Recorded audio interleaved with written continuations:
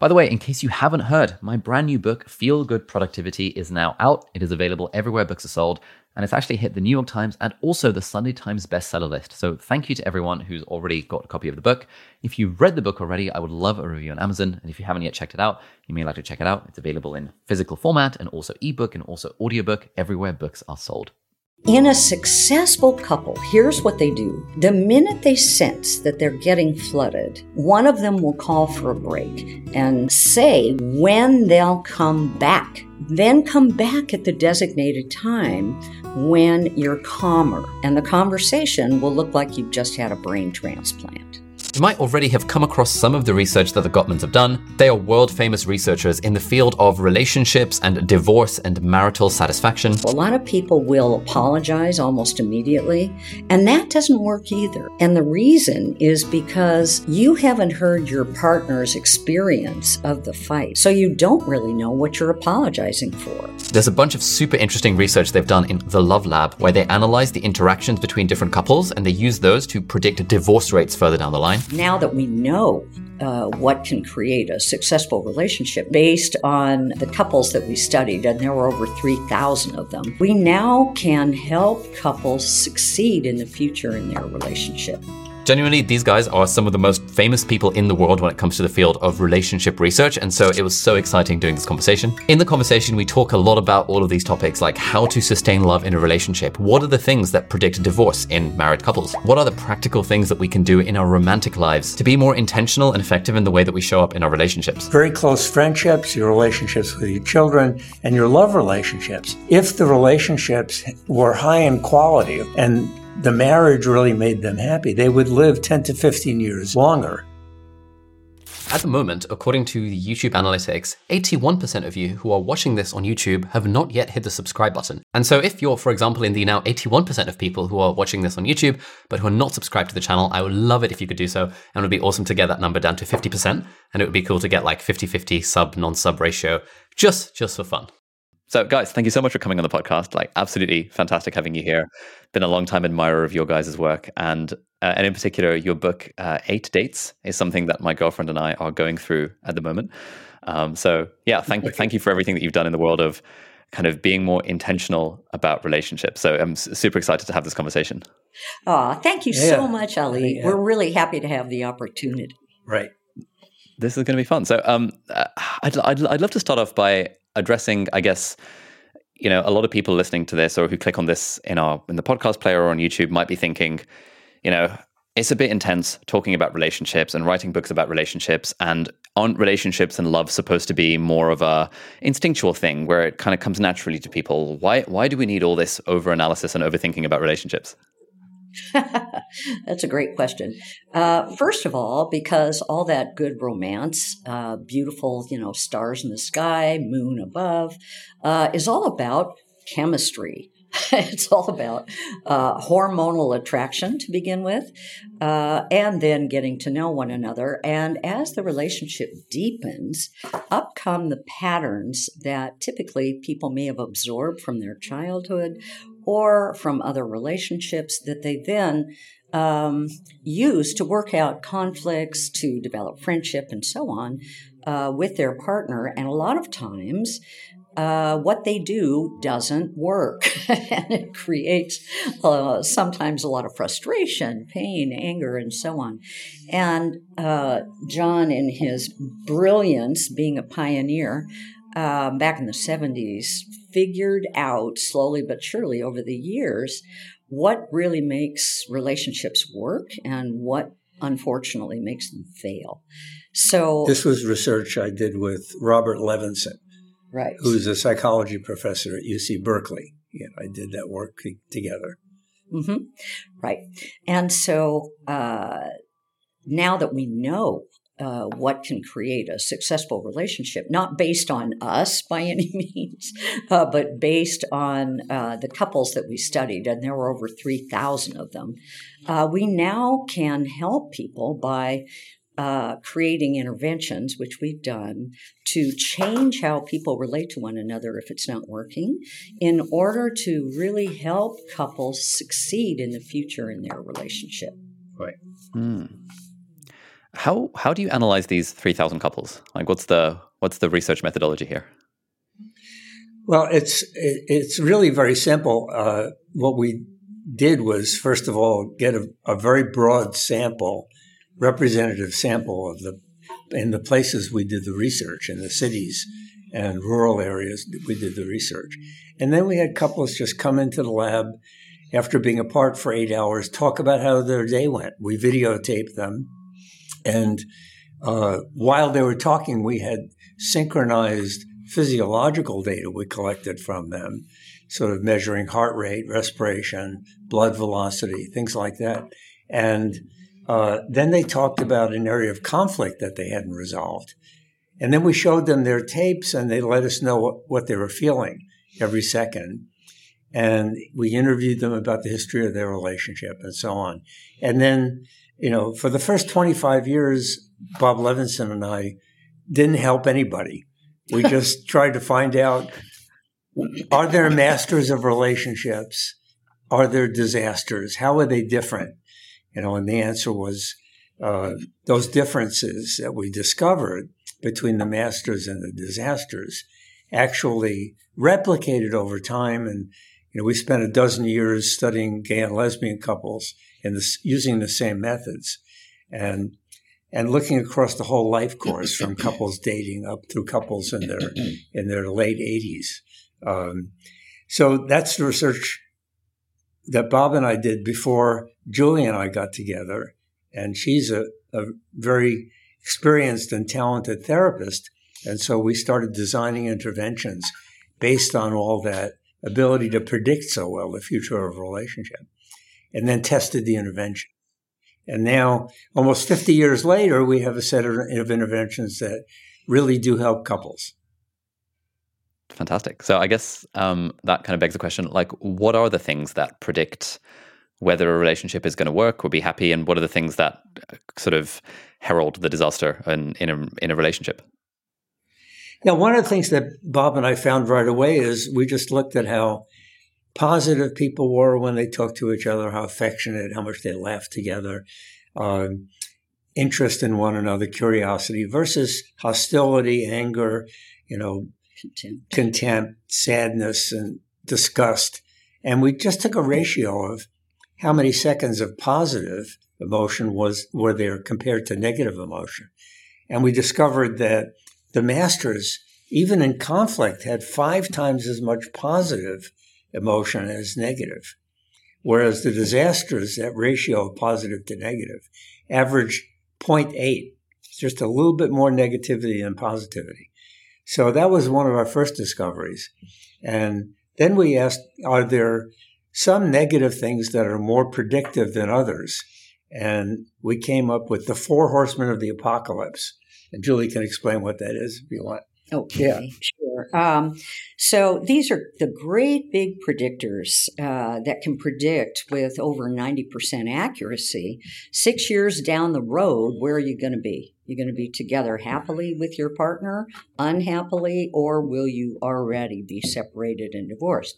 So the first one is criticism, and all of us are familiar with that one.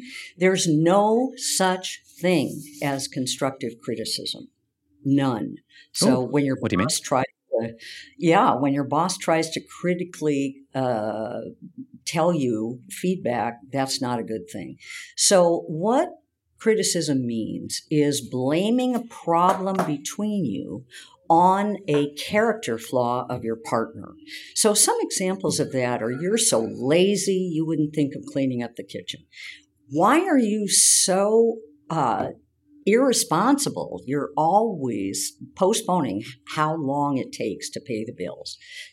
What's happening with you? What's wrong with you is one of the great criticisms. How are you supposed to answer that? It's saying you in general are wrong.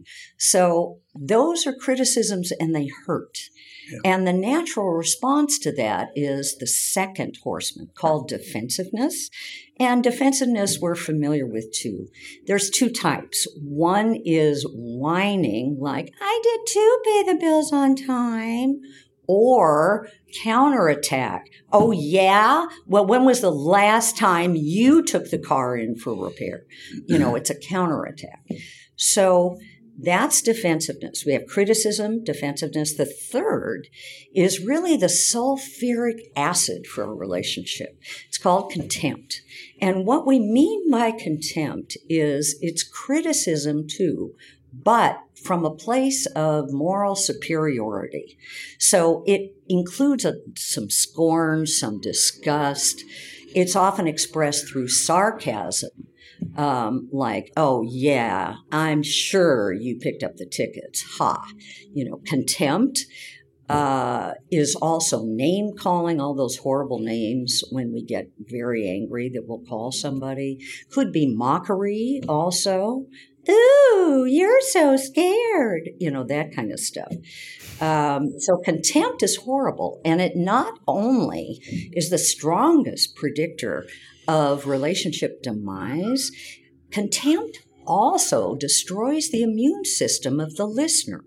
We discovered that in 15 minutes of conflict, the number of times a listener heard something contemptuous predicted how many infectious illnesses they would have in the coming years. Right. Isn't that amazing? So the immune system suppresses, of course, or fights off viruses, colds, flus, tumors, right. And the people who experienced more contempt got sicker over time. So that was scary.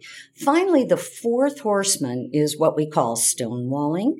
And stonewalling is when one partner completely shuts down, absolutely gives no response to the person, pretends they're not even there. We'll sit there, but not give any nod of the head, anything verbal.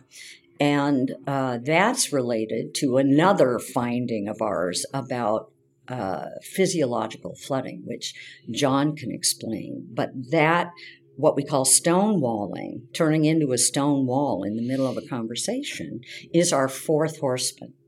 Right. So the physiology was very predictive. And what we found was that when people's heart rate gets above 100 beats a minute, or if you're an athlete, 80 beats a minute, we start secreting our two stress hormones, cortisol and adrenaline.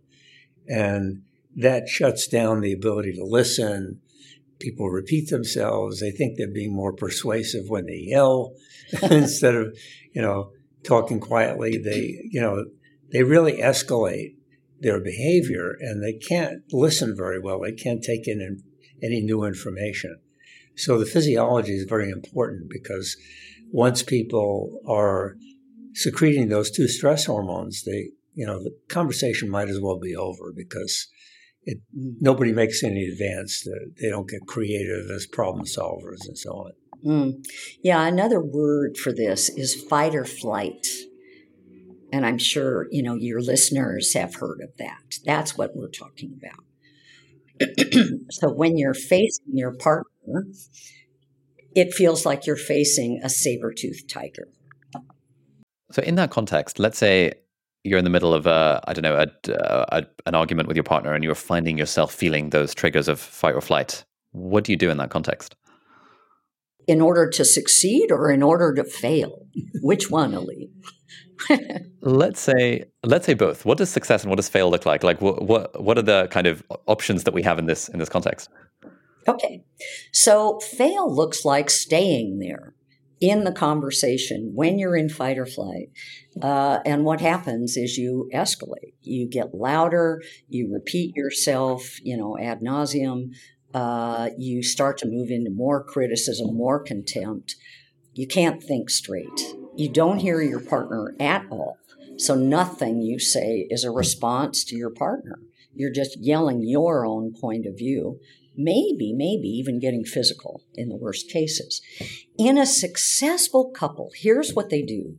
The minute they sense that they're getting flooded in fight or flight, one of them will call for a break and say when they ask for a break, when they'll come back to talk about the conversation, that topic again. So they'll say something like, honey, I've got to take a break. I'll be back in an hour. Then let's talk again. That way, they don't leave the other person feeling abandoned and not knowing if they're ever going to talk about it again. Then when the partners separate into separate quarters, they each do something that is self-soothing. Not think about the fight, because if they think about it, they'll stay escalated. But do something else. Distract yourself. Read a magazine, a book, listen to music, meditation, go for a run, all kinds of things you can do to self-soothe, take a bath, and then come back at the designated time when you're calmer. And a way to tell if you're calmer is take your heart rate. And if your heart rate is back down to normal, then you're good. If it's not back, go back to your partner anyway and ask for more time. Give a second time, you'll return until you can talk calmly with one another, and the conversation will look like you've just had a brain transplant. I guess we've all been in cases where in the moment, like someone might be listening to this or have read one of the books, but in the moment when you're in that adrenaline cortisol state, your kind of rational thinking goes out of the window and you almost like forget that, oh, I should do this kind of thing. I should take a breath. I should pause. Do you guys have any strategies that people can use to almost like recognize they're in that state, or like in that moment to override the I guess default instinctive emotional response to continue to lash out? Mm-hmm. Yeah, that's such a good question, Ali.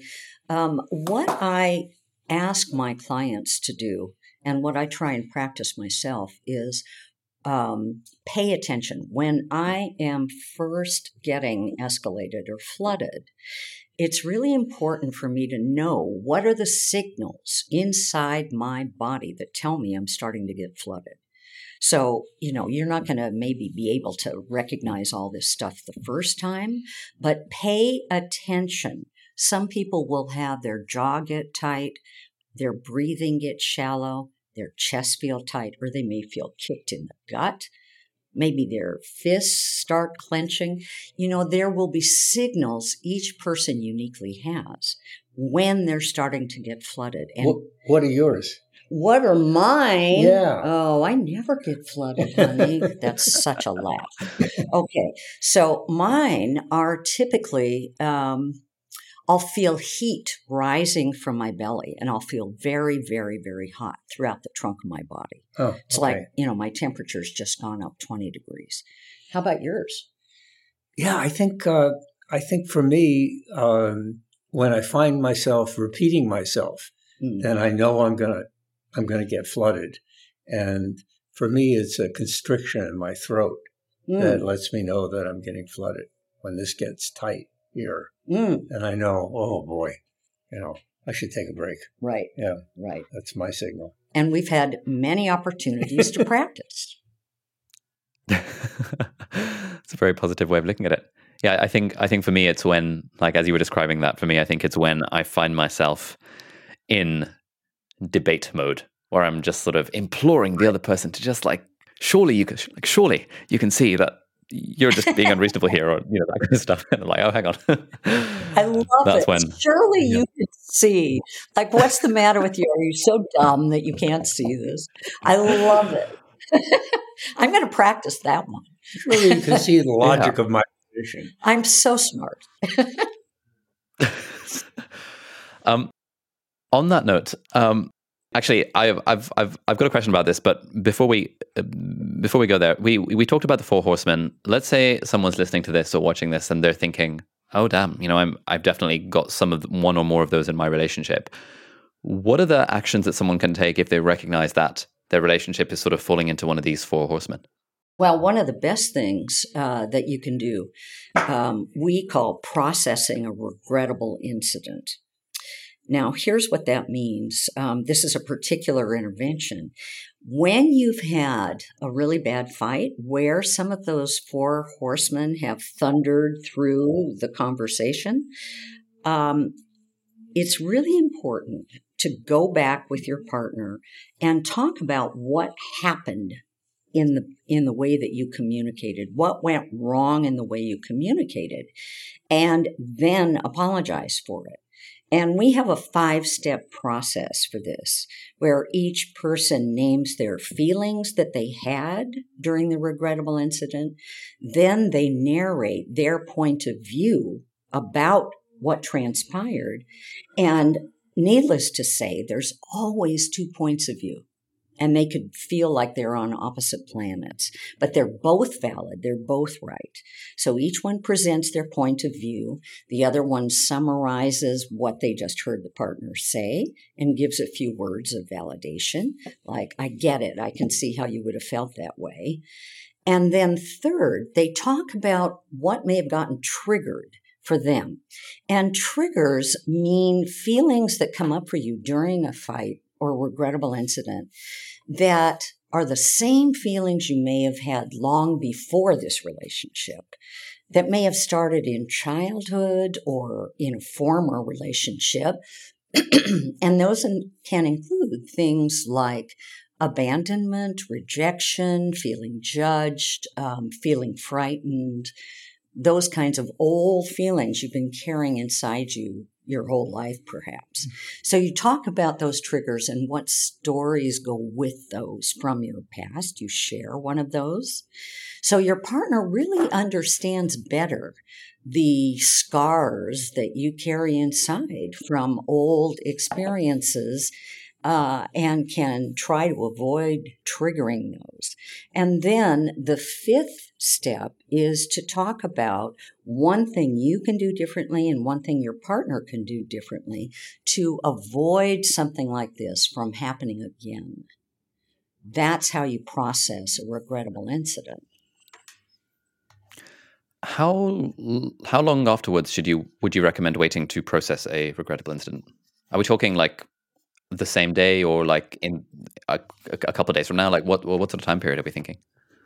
Well, it can be whenever, as long as it's not immediately afterwards. So some people won't know they're supposed to do this, and then they'll go back and process something 20 years later, 15 years later.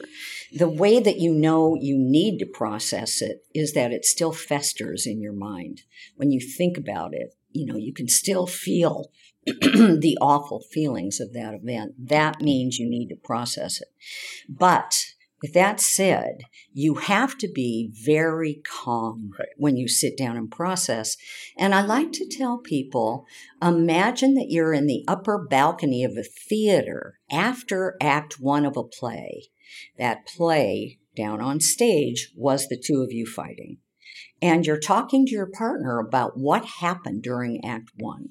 That's the kind of calmness you need to have before you talk. Nice. Is there, to what extent is there utility in talking things out at the time? We've just had an argument. I'm kind of upset. She's kind of upset. Do we just like continue for the rest of the day as if, all right, cool, let's park this and then carry on with our day? Do we kind of get time apart? Like how do we deal with it? Like let's say that evening or that day before we are both in that state of calm to be able to discuss it maybe tomorrow or the day after? Okay. So can you talk about it immediately afterwards? Is that what you're asking? And if not, I guess like what do you do while the emotions are still they're not quite at that calm level where you can discuss it fully calmly? I wouldn't do it because it's so easy to slide into the old argument again. You'll slide right back into the fight. And also, a lot of people will apologize almost immediately, and that doesn't work either. And the reason is because you haven't heard your partner's experience of the fight enough to know how your behavior impacted them. Mm-hmm. So you don't really know what you're apologizing for until you've heard the story of your partner's experience and you've been able to share yours too. Because usually both people in some way are responsible for what happened. Not always, but often. Nice. That's great. Already got a very actionable point I'm going to take away from this conversation. So thank you. When we were talking earlier, we kind of joked about like me being like, "Hey, can't you just see how wrong you are?" And there's a bit of a I find emotions versus logic. I wanted to talk about that and I guess, you know, one of the things I wanted to ask was, you guys have a book, The Man's Guide to Women. And it's very unfashionable these days to even begin to suggest that men are from Mars and women are from Venus and men are like this and women are like that kind of thing. But one of the things that often, well, certainly in my relationship and most that I know, there seems to be this kind of balancing act between one party wanting to be very logical about like, okay, X led to Y led to Z, therefore ABC, and the other party being, I guess, more in touch with their emotions. How do you guys kind of navigate the whole logic versus emotions territory? I guess in particular when it comes to regrettable incidents, arguments, fights, whatever we want to call it. Yeah. You know, the logic versus emotion kind of thing is a false debate, because you can be very logical and still be emotional. And in fact, we need our emotions to problem solve creatively. We need to know what we feel. So we have to get in touch with our intuitions. So just because we're emotional doesn't mean we can't be logical as well at the same time. So that's a false dichotomy between emotional and rational. So we can be very rational and still be emotional. It's very important that we listen to the emotional part of what our partner's perceptions are and how they make our partner feel. Because if we don't listen to the emotions, then they won't feel understood. They won't feel respected. And so we have to develop that competence to really see and perceive emotions. And if we ignore emotions, the repair we try to make during conflict is not going to work. If it's all very cognitive and intellectual, and we're not really taking into account our feelings and our partner's feelings, we won't solve the problem. It just won't work. Mm-hmm. So emotions have to be understood, recognized, and validated. We have to see the logic of the emotion for our partner. Let me add something. So the intervention that we were talking about, processing a regrettable incident, we have a booklet for that, a little booklet that guides you through this 5-step process I just described. And the first step has feelings, and it's a list of feelings, all the different kinds of feelings. There's about, 50, 60 of them that are listed. And each person goes through the list saying out loud any of the feelings on the list that they had during the incident. And the thing that's interesting is we've never, ever had anyone, man or woman, not mention a feeling. So I think, there's also this myth that men are more logical than women and women are more emotional. It's absolutely a lie. It's just not true at all. Men have just as many feelings as women. And it's interesting because in our culture, we have been socialized in different ways. So for women, it's not okay for women to express anger. That's not okay. They'll be called the B word, right? If they express anger, they're not just angry, they're a bad person in this way. For men, they're not really allowed to express the more vulnerable feelings like fear, worry, sadness, anxiety. Nope, that's not okay. Anger's fine, but nothing else is. So we have to realize that all of us, whatever gender we are, or mixed gender, we are feeling beings. We all have emotions. It's just a matter of recognizing them and naming. All right, we're just going to take a quick break from the podcast to introduce our sponsor, which is Huel. Now, this is very exciting because I've actually been a paying customer of Huel since 2017. I started eating Huel in my 5th year of medical school. And I've been using Huel regularly ever since because, I like to be productive. My calendar is full with a lot of things. And often I don't have the time or don't make the time to have a particularly healthy breakfast or a particularly healthy lunch. And Huel is fantastic for those occasions because it's 400 calories. They've got tons and tons of different flavors. My favorite flavor is salted caramel. Because for that, you get 400 calories. You also get 40 grams of protein. Super hard to get enough protein in my diet these days, especially with trying to get hench and working out. Huel just makes sure that I get at least those 40 grams in the 400 calories. And it's got 26 different vitamins and minerals, which really helps with the whole healthy, balanced diet thing as well. Now, I don't use Huel with every meal. I wouldn't recommend using it with every meal, but in those occasions where you find yourself reaching for a very unhealthy snack or about to order a really unhealthy takeaway, it's just absolutely fantastic for being able to have the option. Now, I use the Huel Black Edition in the mornings. It's very nice. I put 2 scoops of powder into my little blender type thing. I add water, sometimes a bit of milk, and that gives me what I need. But also for lunch, I like using the Huel Hot and Savory product that they've got, which is basically you add boiling water to this container of stuff, and you can make yourself they've got a really good cheese pasta type one, which is my favorite thing. And again, also all of these are nutritionally complete meals. They're all vegan. They all have all these nutrients and vitamins and minerals and stuff, and they're often reasonably high protein as well. And it's also ridiculously cost effective. Like one of these meals is £1.68 for a 400 calorie meal, which is like a tenth of the price of what I would be ordering from Deliveroo instead. And so really Huel is a perfect companion for a busy life where you want to get a lot of things done and if you don't necessarily have a lot of time to cook a healthy meal and deal with all the prep and all the shopping and all the cleanup, then Huel is a great addition to your life rather than a replacement for all of the meals in your life. Anyway, if that sounds up your street and you want to try out Huel, then if you head over to huel.com/deep dive, that URL is a special URL which will give you a free t-shirt and a free shaker thing with your first order. And so yeah, head over to huel.com/deep dive, and thank you so much, Huel, for sponsoring this episode.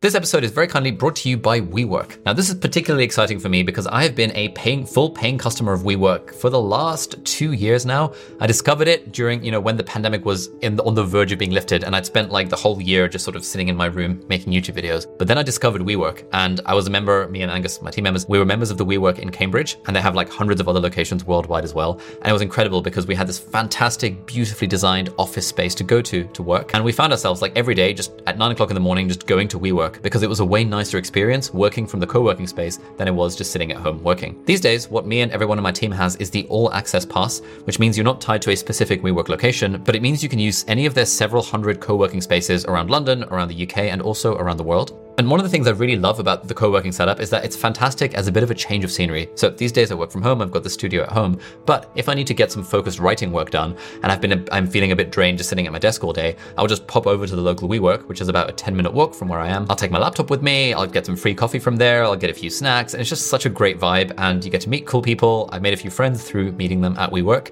and it's just really nice being in an environment almost like a library, but kind of nicer because there's like a little bit of soft music in the background, and there's other kind of startup bros and creators and stuff in there as well. And it's just my absolute favorite co-working space of all time. It's super easy to book a desk or book a conference room using the app, and it's a great place to meet up with team members if you're going to collaborate and you'll live in different places. They've got unlimited tea and coffee and herbal teas and drinks on tap, and they've got soundproof booths in which to take Zoom calls and meetings. Anyway, if you're looking for a co-working space for you or your team, then I'd 100% recommend WeWork. Like I said, I've been a paying customer for theirs for the last 2 years, which is why it's particularly exciting that they're now sponsoring this episode. And if you want to get 50% off your first booking, then do head over to we.co/Ali, and you can use the coupon code Ali at checkout, ALI, to get 50% off your first booking. So thank you so much, WeWork, for sponsoring this episode.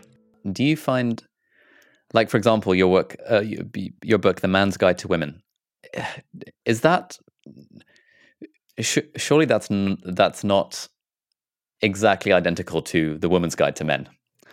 There would be different advice that I guess you would give to men and you'd give to women. So I guess like what I'm asking is, what are some of the kind of men specific advice that you would give? Let's say if I was asking you, hey, what are the common mistakes that men tend to make in relationships, and then we can talk later about what are the common mistakes that women tend to make in relationships. What does that divide look like? Mm-hmm. Well, first of all, men know that women have a cycle, right? So they have a menstrual cycle through the first, 25 years maybe of their adult life. And that's happening regularly every month. usually. And I don't think men understand so well what happens to women when all those hormones are flooding their bodies from that menstrual cycle. What can happen, there's more fluid accumulated in the body due to hormonal changes, and that fluid affects all of the body, the brain included, and the woman typically will become more sensitive. So she'll be more sensitive emotionally. She may take things a little harder than during the time when she's not about to have her period, for example. So you've got to watch that kind of swing of moods, and pay attention to that, and not necessarily believe that some of the stuff that she says a few days before her period is exactly how she feels, because it may not be. It's going to vary over time. Another thing is to realize that women are basically, they're the custodians of the relationship.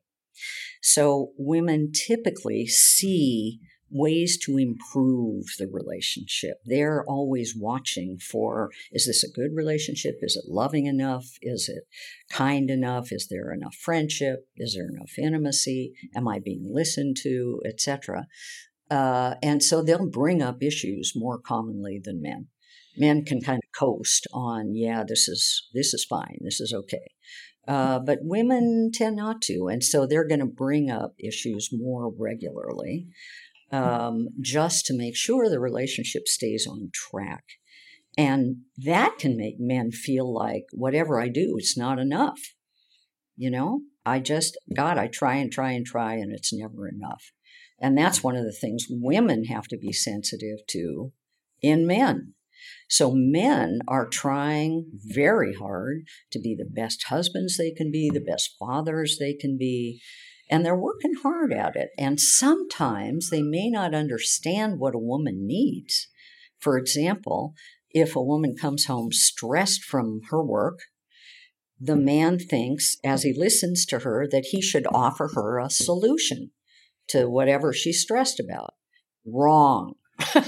That's going to feel condescending to the woman, because it's another way of saying, you're not smart enough to figure out a solution, so let me give you one, right? That's the message she may take from it. The thing that men need to do in that situation is to not offer solutions unless the woman has specifically asked for that, and instead just listen to what she's saying, try to feel a little bit of what she's expressing, ask her questions like, what's the most upsetting part about this for you? Or help me understand how this made you feel so anxious. I want to really get inside that and know that. And then give words of empathy. And empathy is going to look like, no wonder you felt so angry. Wow, yeah, I would have been upset too. That sounds terrible. So you're really stepping into the partner's world emotionally and hanging out in there with her, empathizing with her so she doesn't feel so alone with those feelings. Not feeling alone is the big stress reducer. Not getting a solution to a problem. It's not feeling alone. You mentioned earlier when we were talking that recently you've done a lot of research on gay and lesbian couples.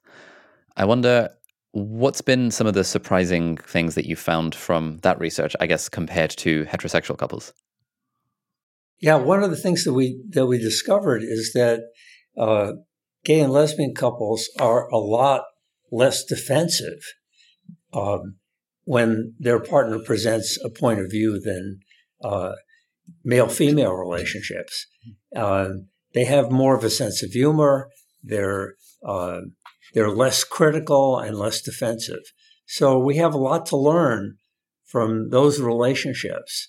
We think, well, since they're the minority, their relationships, they're not the majority. relationships, then there must be something wrong with them, something defective. We found, in fact, that in many ways they were superior to heterosexual relationships. There wasn't as much competition and dominance, struggling for, like, who's going to win this argument? Mm-hmm. It was much more equal and, much more understanding, and they had a better sense of humor about themselves. So it wasn't as much war the way it is between men and women. And, and they didn't get into these standoffs. They would, they basically would say, oh, well, that's an interesting point of view. Let's talk about your point of view. And, here's what I think you're saying. And is that right? And so they were just much better communicators than, the battle of the sexes, which typifies a lot of heterosexual relationships. The standoff, where there's a power struggle. They didn't have as much of that. And that was really interesting to discover. One of the biggest, most important differences between men and women in heterosexual relationships, it's about sex. The biggest difference is that women need emotional closeness in order to be open sexually. Men typically don't. They may use sex as a way to feel emotionally close. And let me explain that. As one can imagine, women have a history of thousands of years of being raped, sexually abused, hurt through sex. And we feel it in our bones, even if we haven't experienced it ourselves. We don't feel safe in the world. We do not. You can take a room of people, give them an example of you're walking into a underground garage. How many of you feel afraid? Almost all the women will raise their hands. Almost none of the men will. I mean, it's just, wow. It's really a huge discrepancy.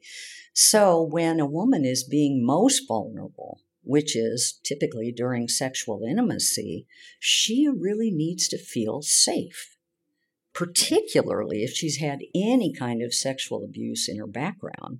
And we know that at the minimum, 1 out of 4 women by the age of 18 has experienced sexual abuse or molestation. And those are the only ones who report it. It's probably a higher percentage than that. So women need to feel emotionally close in order to be sexually open. And men, as women, we need to understand that for men, a lot of times, men may feel like, oh, it's too childlike to just ask for a cuddle, ask for a hug. So we'll be manly and we'll go for sex, which gives us, all the touch and all the hugging and, all that contact that we need as well as pleasure. So women need to understand that their men are looking for emotional closeness through sex and to be as giving as they can. Yeah, so on that note, you often hear, like in Cosmo magazine and stuff, that the classic advice for men is, hey, if you do the dishes, then she's going to be more open to having sex. That kind of direction of stuff.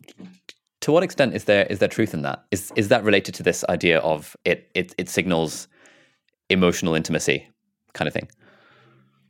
Yeah, absolutely true. It's in general, if housework is not just women's work, if you're sharing in the housework and childcare, especially childcare, and we need fathers to really be much more involved with their children because it's good for both sons and daughters. Fathers make a unique contribution to the intellectual and social development of both sons and daughters. So that sharing, the sort of everyday maintenance of the home with women means that women aren't doing a second shift. When they come home from work, they have another shift. They have to do all the housework and childcare and all of that. And that usually really separates men and women. One study done at UCLA at the Sloan Center found that with dual career couples in Los Angeles, they spend less than 10% of an evening in the same room. And they talk to each other around 35 minutes a week, mostly about errands. So, there a lot of these marriages, intimacy is not being maintained. The relationship doesn't come first. So if both men and women are involved with the children and they're involved with the house, then it doesn't feel to a woman like she has to do a second shift when she comes home from work. And he's more of a partner. And again, it gets back to what Julie was saying. Women need to feel close and to feel safe. And then the situation can be erotic as long as there's not a big to-do list in her mind. Like the dog needs to be taken for a walk and, the kids are asking for milk. Read me another story, mommy. They're both in it together. And so sex becomes a whole different kind of thing. Mm-hmm. It's really the expression of the love that's there. It's not another chore that the woman has to do. To what extent is it important that a relationship have a kind of CEO and COO kind of, or like, captain and first mate, or like leader and someone who's sort of equal, but like there's a quote leader in the relationship. Is that something that you guys have seen is important in relationships? There are many different arrangements in terms of decision making and power in a relationship. And the important thing is it doesn't really matter whether, she's the captain or he's the captain or nobody's the captain. They decide by consensus, as long as it feels fair to both people, as long as it feels just and fair, then any arrangement can work. So there's no one better kind of arrangement in terms of his being the captain, her being the captain, nobody being the captain. It has to feel fair and just. That's the thing that matters the most. Mm-hmm. And have you got any tips for navigating, like, for example, one thing I've heard a lot of friends who are in long-term marriages say that it's really useful to actually sit down and actively divide up the chores, to be like, I'm always taking the trash out, you're always dealing with this, I'm always dealing with that. Do you guys have any tips on how to, I guess, navigate the logistics of a relationship in an effective way? Wait a minute. Let's divide it down a little bit. The logistics of a relationship, there's a whole lot of logistics, right? So it really does help to sit down, kind of have a meeting, right? Kind of a State of the Union meeting, and to talk about how you're going to divvy up the labor of taking care of the house, taking care of the kids, taking care of the yard, taking care of the in-laws, talking about entertaining and how much you want to entertain versus just have private time. And part of that, this is one of my favorite things to do, Ali, is to create what we call rituals of connection. And rituals of connection are activities that you do together with your partner that are pre-designed, they're pre-planned, and they're agreed upon. So you co-design a ritual of connection. And many of you are probably already doing some of those. So, for example, here are some rituals of connection. The way that you greet each other first thing in the morning when you wake up. The way that you greet each other if you're working, apart and you reunite at the end of the day. Do you have breakfast together every morning? Do you have dinners together? Do you typically go out on a date one night a week? Or do you go out for brunch every Sunday? Do you, during the ski season, of course, you guys are in London, it's a little different, but during an active season, do you go skiing every weekend for such and such a number of months? Do you watch murder mysteries at Right. dinner? Yep. And they have to be British. They're the best. That's right. So John and I have this great ritual after dinner. We have what we call a cuddle couch, which is a kind of a chaise lounge. It's kind of a chaise, comfy lounge that's about wide enough for a person and a half. And so between the two of us, we fill it up really well. And we'll watch British murder mysteries in the evening when cuddle. And we're squished together. Our dog often joins us, so he's in there too. And we'll watch, rich people getting murdered, and it's very satisfying. So that's a ritual of connection. That's a ritual of connection. Yeah. So, and rituals of connection can be big too. They can be how our birthdays celebrated in our family. How are the religious holidays celebrated in our family, right? If you have a Sabbath every weekend, how is that celebrated? Etc. How do you celebrate vacations? What kind of vacations do you go on? We have an annual honeymoon that we do. Right. And we rent the same room in the same bed and breakfast. Once a year. For 23 years, we've been taking about 10 days, bring our kayak, and we sit and talk to each other for those 10 days about what was the year like? What did you hate about last year? What did you love about last year? And what do you want next year to be like? And we take a lot of time to really do that while we're having fun, kayaking and hiking and eating out in really good restaurants and going to the farmer's market on Saturday and things like that. So that's one of our rituals of connection that we love. Yeah, it's really fun. So when our daughter turned 8 years old, she went away to camp for a couple of weeks, and we decided we should go to camp too. And that's when it started. Right. Excellent. That sounds amazing. One of the things that my partner and I started doing fairly early on in our relationship, it's been about 18 months now. We read a book called How to Not Die Alone by Logan Ury, who we had on the podcast last year. Logan is a good friend, actually. Yeah. Oh, nice. Yeah, no, she's great. She's wonderful. Yeah, we adore her. And in the book, she talked about doing relationship reviews, and these included these questionnaires. And so almost from kind of day one, we've been doing every few weeks a relationship review.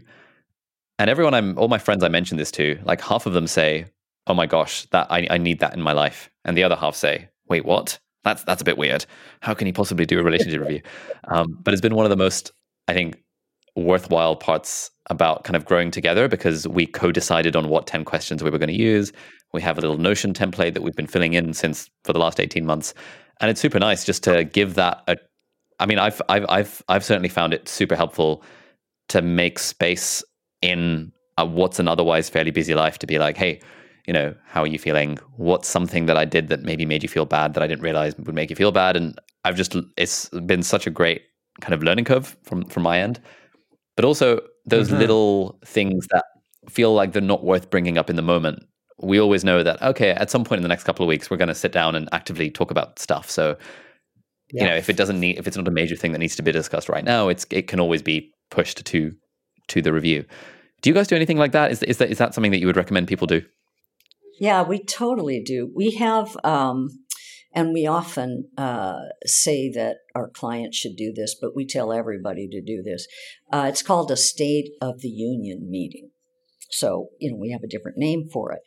And the way that is typically conducted is each person, the meeting begins with each person giving 3 to 5 appreciations for things the other person has done, and saying thank you. And these are typically things that maybe haven't been thanked for earlier.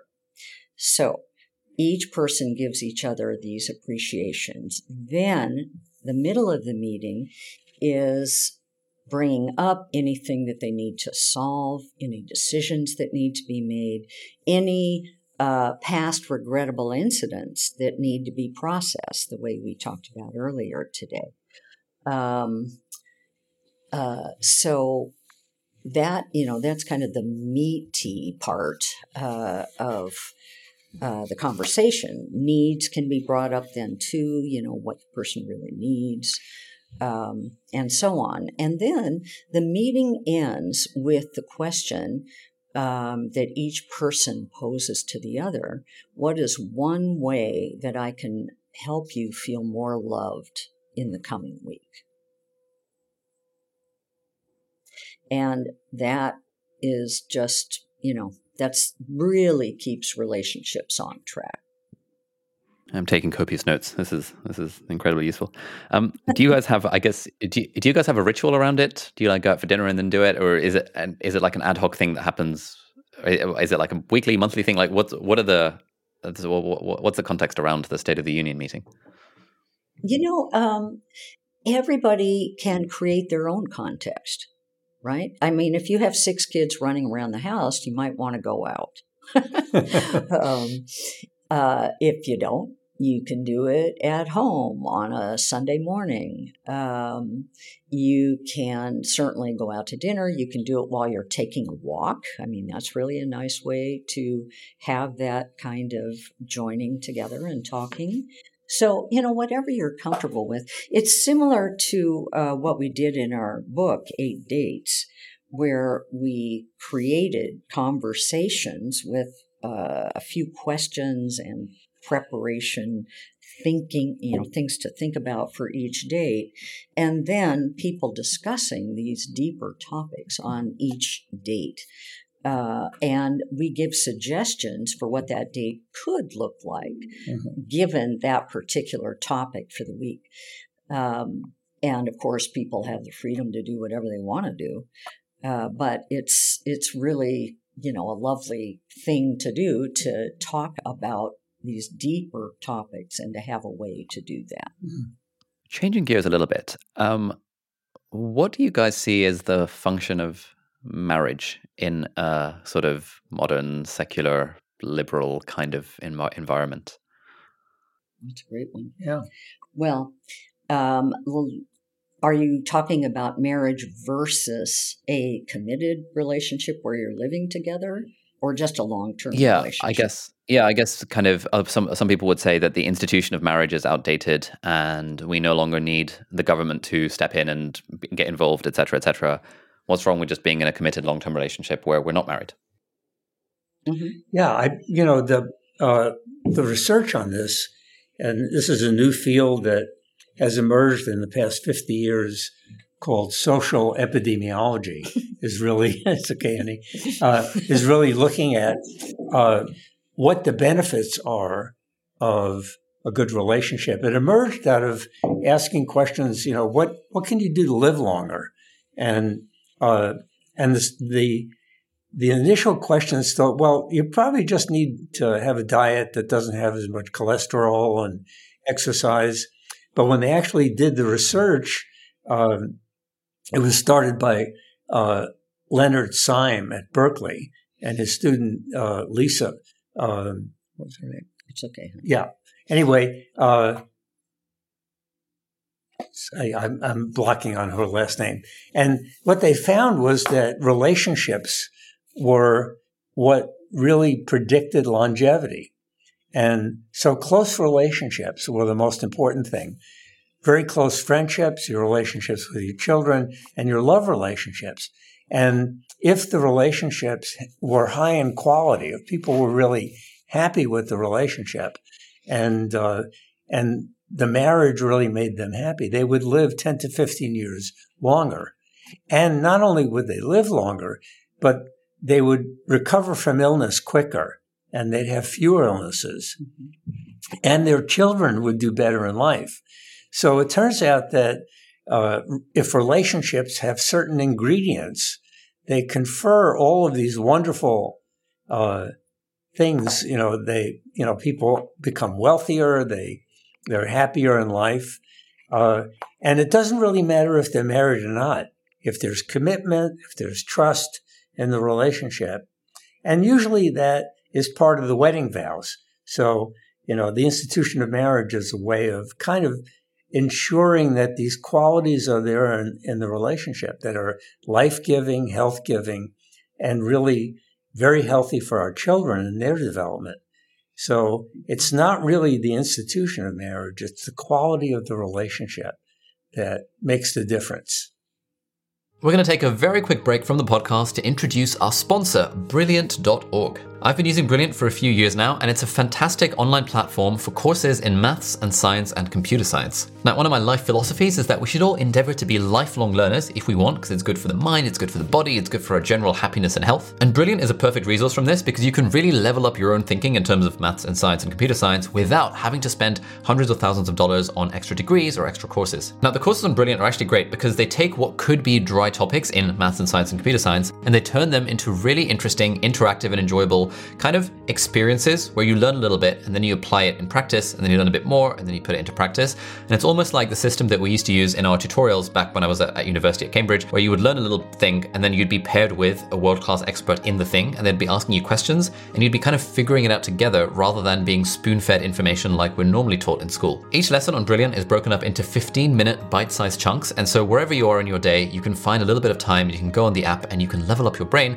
rather than scrolling social media or whatever the other default activity might be. And it's pretty cool as well because they're constantly updating the library of courses. For example, they've recently released a course, Introduction to Algebra, and this is like a visual representation of algebraic thinking. Now, I thought I understood algebra because I did maths in school, but actually the way that Brilliant explains it with kind of the stories and the puzzles and the interactive exercises as you go along has really given me a new understanding of algebra that I just didn't have before, and that maybe you would need to do like a maths degree to actually get that grasp of what algebra actually is and why it's so important. So if any of that sounds up your street and you'd like to level up your thinking and your knowledge in maths or science or computer science, then head over to brilliant.org/deep dive, and the first 200 people to click that link, which will be in the show notes and in the video description as well, will get 20% off the annual premium subscription. So thank you so much, Brilliant, for sponsoring this episode, and let's get right back to the podcast.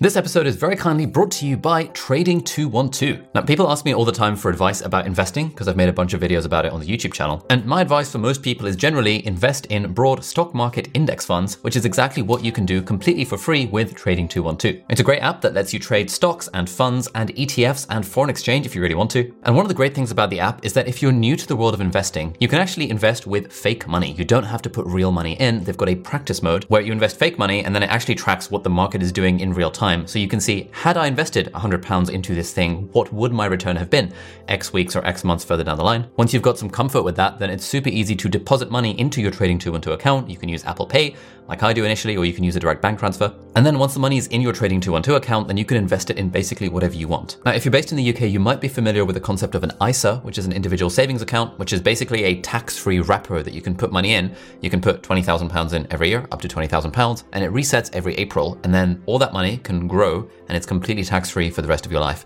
And if you want to sign up for an ISA, you can sign up for one completely for free, also on Trading212. So if you haven't yet filled up your ISA allowance, or at least put some money into your ISA for this year, that might be a good step forward. The app also lets you auto-invest, which is a great thing because then you can automatically invest a percentage of your paycheck into the thing every month. And so if you haven't yet started with investing and you want to give it a go, then you can download the app on the App Store, and if you use the coupon code ALI, A-L-I, at the checkout, that will give you a totally free share worth up to £100. It's available on iPhone and Android, and you can check it out by typing in Trading212 into your respective app store. So thank you so much, Trading212, for sponsoring this episode.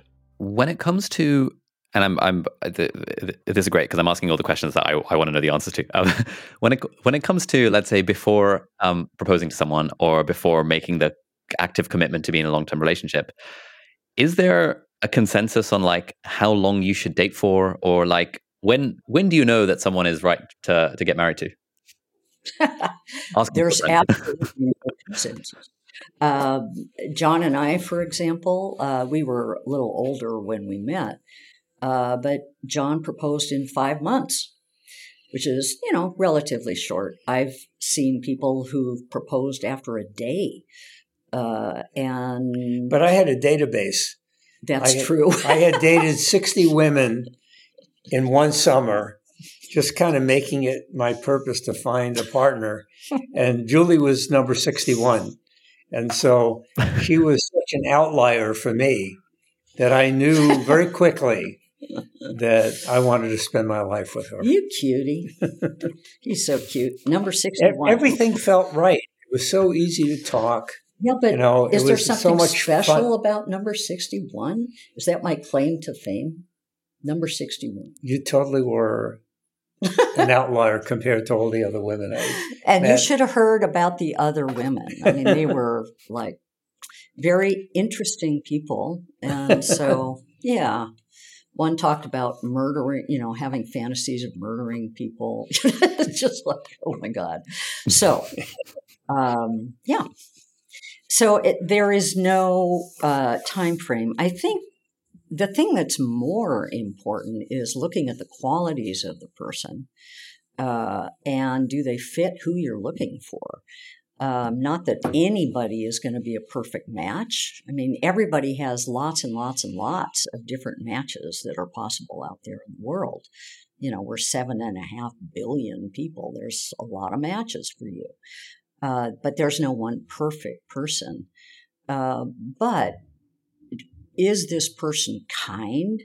Are they respectful? Not only to you, but one of the things that I tell my single clients is look for how this person treats servers at a restaurant, for example, or the bus driver of the bus you're getting on. How do they treat people of all walks of life? How do they even treat homeless people? Not just people at their status level, but people below their status level. Or their cat. So one of the things I loved about Julie was she had this cat named Sassy. And when I took Sassy off her favorite chair and put her on the ground, first time Julie cooked a meal for me in her apartment, we didn't know each other very well. The cat went right into the kitchen and complained to Julie. And I could hear the cat saying, "Who is this jerk who just took me off my favorite chair and put me on the ground? I don't like this guy." And Julie comforted the cat. I could tell this cat was very well treated. She was very kind to this cat. Oh, great. I love that cat. That was a great cat. Yep. Yeah, so kind, caring, respectful, also reliable. Are they really reliable? Do they follow through with what they say they're going to do? And one of the best questions, if it's somebody who's been in other relationships in the past or even other marriages, is to ask them, how come you broke up? And if they blame the breakup totally on the other person, you're in trouble. Forget it. Because they're not owning responsibility for their part in whatever went wrong. Yeah. And that's a bad sign because they may do the same thing with you. Nice. On a somewhat similar vein, and the answer to this might well be no, but is there any consensus on what sort of age gap is like ideal if we look at the stats? Is there an age gap that's ideal? Or is that just yeah? No, the only statistic that I know like that actually is held up worldwide is that it's a mistake to marry a woman before she's 20 years old.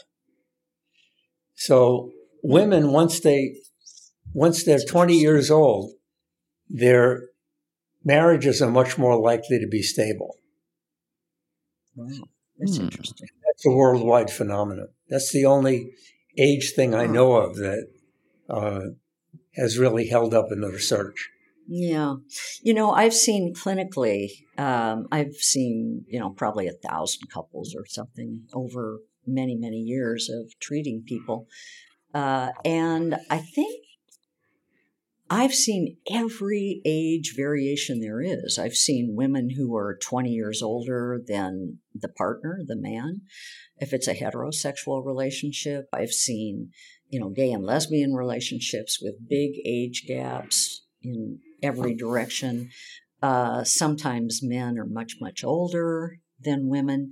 As long as they can negotiate the different developmental needs they have in their particular age.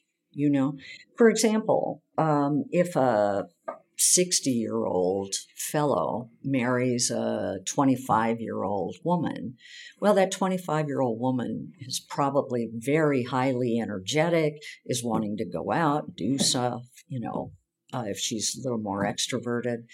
Go to bars maybe, or go out and dancing, or go do, bicycling on the weekend or whatever. And you hope that there are some intersections, some overlap between the interests of the older person and the interests of the younger person. So that's, it's more about that. It's also shared history. People, for example, in the United States who are over, let's say, 35, 40, something like that, all remember 9/11, when the trade towers in New York City were bombed, and we all had the experience of that. But a 20-year-old is not.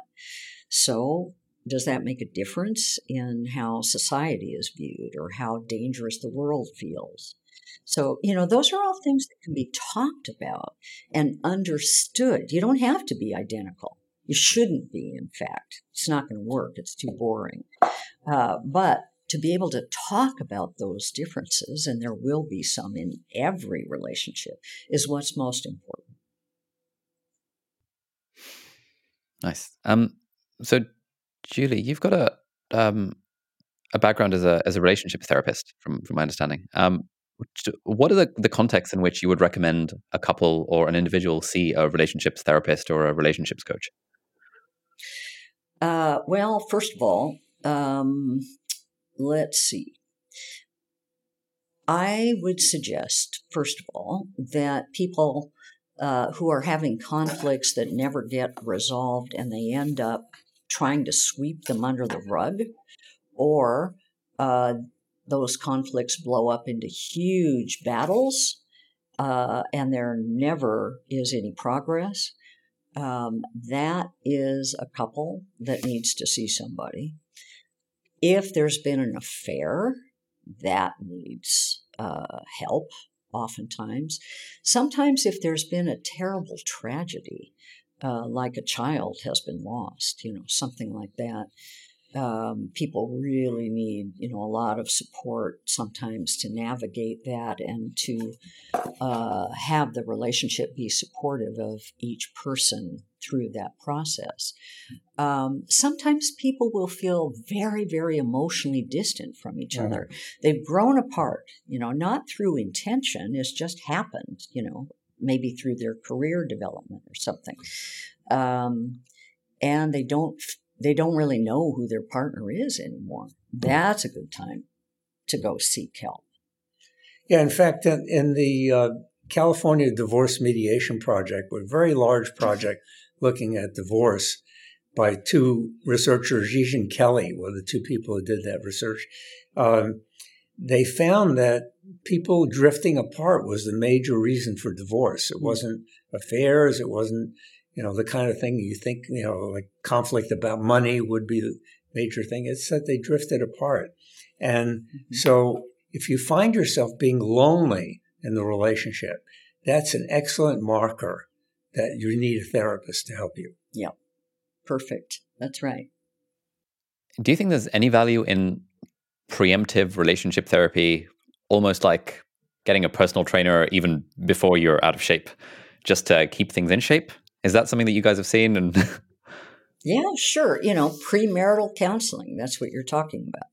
Or pre-commitment counseling, sure. I mean, religious institutions have been doing that, for decades, if not centuries. So, absolutely, that's preemptive is a great word. Yes, people do come in to get help and look for tools to have on board, to have skills on board, because inevitably over time, if they stay together, there's going to be difficult situations. That's what life throws us, right? So we want to be able to navigate those carefully and gently and compassionately. Right. And not have those turn into regrettable incidents. Nice. I'd love to talk a little bit about the new book, The Love Prescription: 7 Days to More Intimacy, Connection, and Joy. I've started reading that on my Kindle, and I've got the physical copy arriving in the next couple of days. But it's interesting because one of the claims in the book, or at least in the blurb, is that there is a formula for a good relationship. And if you the vibe that I got was that, hey, if you follow the formula and just do these 7 things across these 7 days, or however long it takes, you will just almost magically improve the quality of your relationship. So I wonder if you can just kind of riff on that a little bit. Like, what is this formula for love? Yeah, sure. So one of the things is being nice to one another. What a concept. So, giving your partner compliments, catching your partner doing something right and communicating respect and affection in words, letting your partner know how attractive they are to you and how irresistible they seem at times. That kind of positivity is very, very critical. Another one is turning toward. Turns out to be a very powerful thing in a relationship. So, in our apartment lab where we saw 130 newlywed couples and followed them for 6 years, we discovered that a lot of time when they're just kind of hanging out in this apartment lab, one person will try to get the other person's attention or share something humorous or, some interesting story that they've heard or are reading about. And then they try to connect. They make a bid for connection. And then the cameras in the lab always swung to the other person to see the response. And there were 1 of 3 responses: turning toward, which was, really acknowledging the connection. One person might say, "Oh, what a beautiful boat that is, going by." And if the other person said, "Yeah, that was turning toward." If they didn't respond at all, that was turning away. Or if they responded irritably, "Will you be quiet? I'm trying to read," that was turning against. So when we followed couples, the 17 couples who divorced one another after 6 years after the wedding, when we look back six years earlier, they had turned toward these bids only 33% of the time, whereas the couples who were still together 6 years earlier had turned toward the bids 86% of the time. Huge difference. And we also discovered that turning toward is like an emotional bank account that you build. When you really connect with your partner, when your partner wants to connect with you, then during conflict, you have more of a sense of humor about yourself and about one another. You can laugh together and you can be affectionate even when you're disagreeing, and it reduces physiological arousal. So turning toward is another one that's very, very powerful. And when people become aware of that as a tool of connecting, then the relationship improves quite dramatically. Right. So in this book, what we're doing is each day we're giving couples little thing to do, little 10-minute thing to do every single day.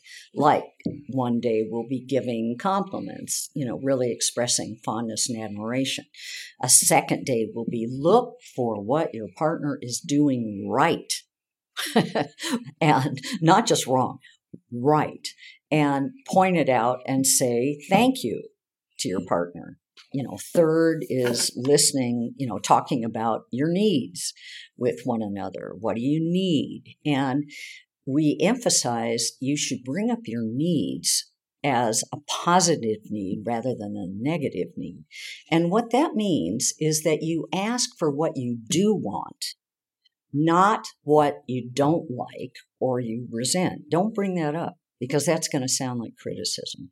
Instead, flip it on its head and say, I would love it if you clean the dishes 3 times a week. That would be such a big help to me. That's a positive need. So people present, on, I forget which day, they talk about one need they have with their partner that can allow their partner to shine for them. It's not a criticism. It's the opposite, right?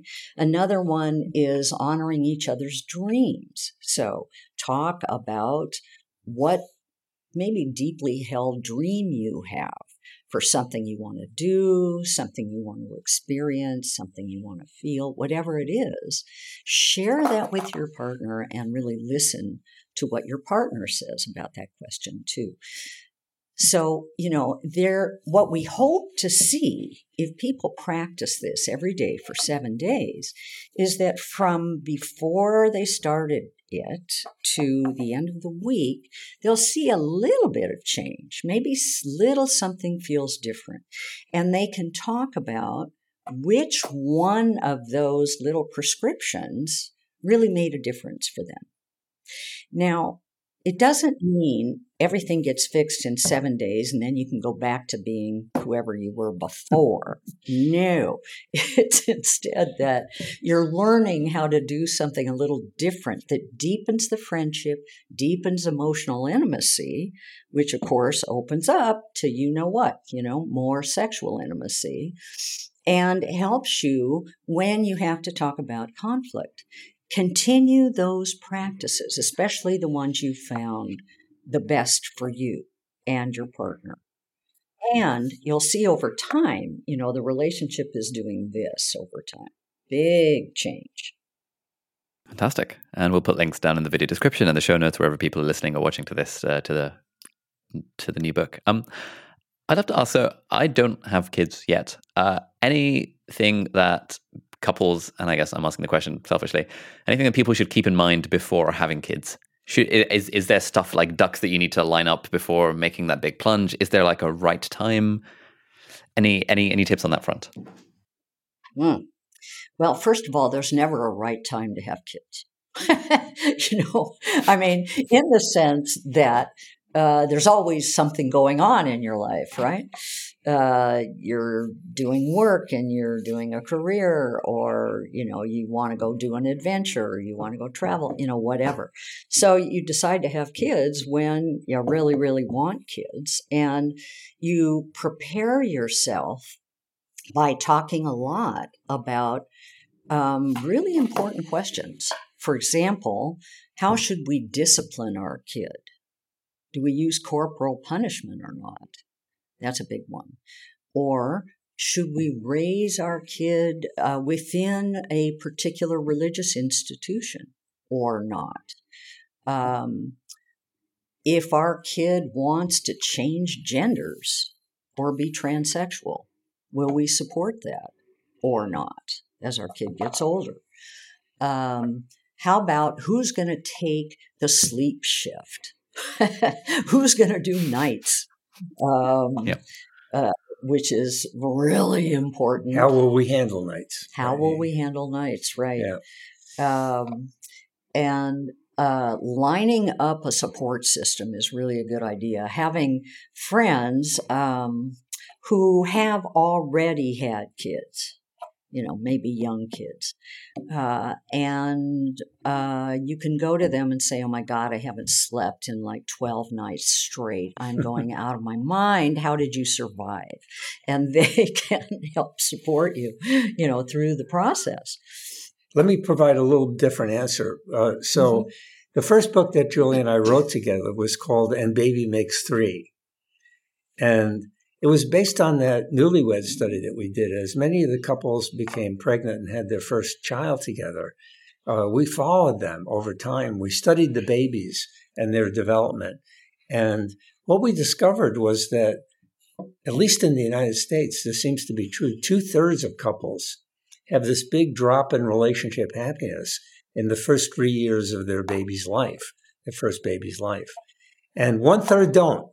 So Julie and I studied the difference between the 1/3 and the 2/3 group. And we designed a workshop called Bringing Baby Home, which was one that we wished we had when we had our baby. Because we brought the baby home and Julie said, "What do we do now?" And I said, "Well, they gave us the videotape at the hospital." So we put it in, and it had nothing about babies. It was all about all the services the hospital offered. So we actually developed that, videotape and manual that we wished we had when we first brought our baby home. And in that workshop, that Bringing Baby Home workshop, in just 10 hours, 80% of couples avoid that drop in relationship happiness just by looking at things like, how do we play with babies? How important are fathers in the development of kids, and how should they be involved? And how do we maintain intimacy, sexual intimacy, emotional intimacy? How do we make decisions better? How do we deal with conflict better? In just 10 hours, everything changed for these couples. So it's our biggest effect that we've ever had in programmatic research. So you really want to do this workshop before you have a baby. And it's online, actually. It can be streamed online at the Gottman Institute. Right. Fantastic. We'll put a link to that down below as well, and I'll definitely be checking that out when the time is right. Guys, I just wanted to end by a bit of a random question. You guys have written a bunch of books. What does your writing and I guess what does your kind of writing process look like? And I ask because I'm kind of in the midst of editing for my first book, and I want to do this writing thing as like a long-term gig, and you guys have absolutely done the writing thing as a long-term gig. So what does the process look like, and do you have any tips for new and aspiring writers? Typically, John will write a rough draft, chapter by chapter, and then then he'll give it to me. I'll probably reorganize it, rewrite sections of it, edit it into a second draft, give it back to him. He usually rubber stamps it, or he may fill in a little bit of things that I've missed. And that's it. We're off and running. Except that we have to do the research first. Yeah, sure. So, it's important to go to the library and read, what the research is if you haven't done the research yourself. So, for example, one of my favorite books is Come As You Are. Emily Nagoski wrote that book about how to maintain a great sexual relationship. And she went to the library. She actually did her research on what makes relationships work sexually. And so that's a very, very important part of it. Quite often people write books just on the basis of their own intuition and their own experience. And quite often they come up with bad advice. I myself, as a source of hypotheses, I'm completely unreliable.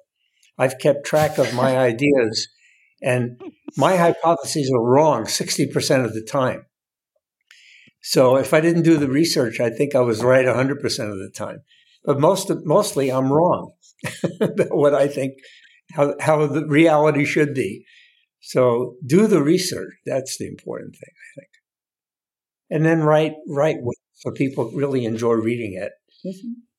Nice. Guys, thank you so much. This has been absolutely wonderful. Where can people go to learn more about the work that you do and, your workshops and things?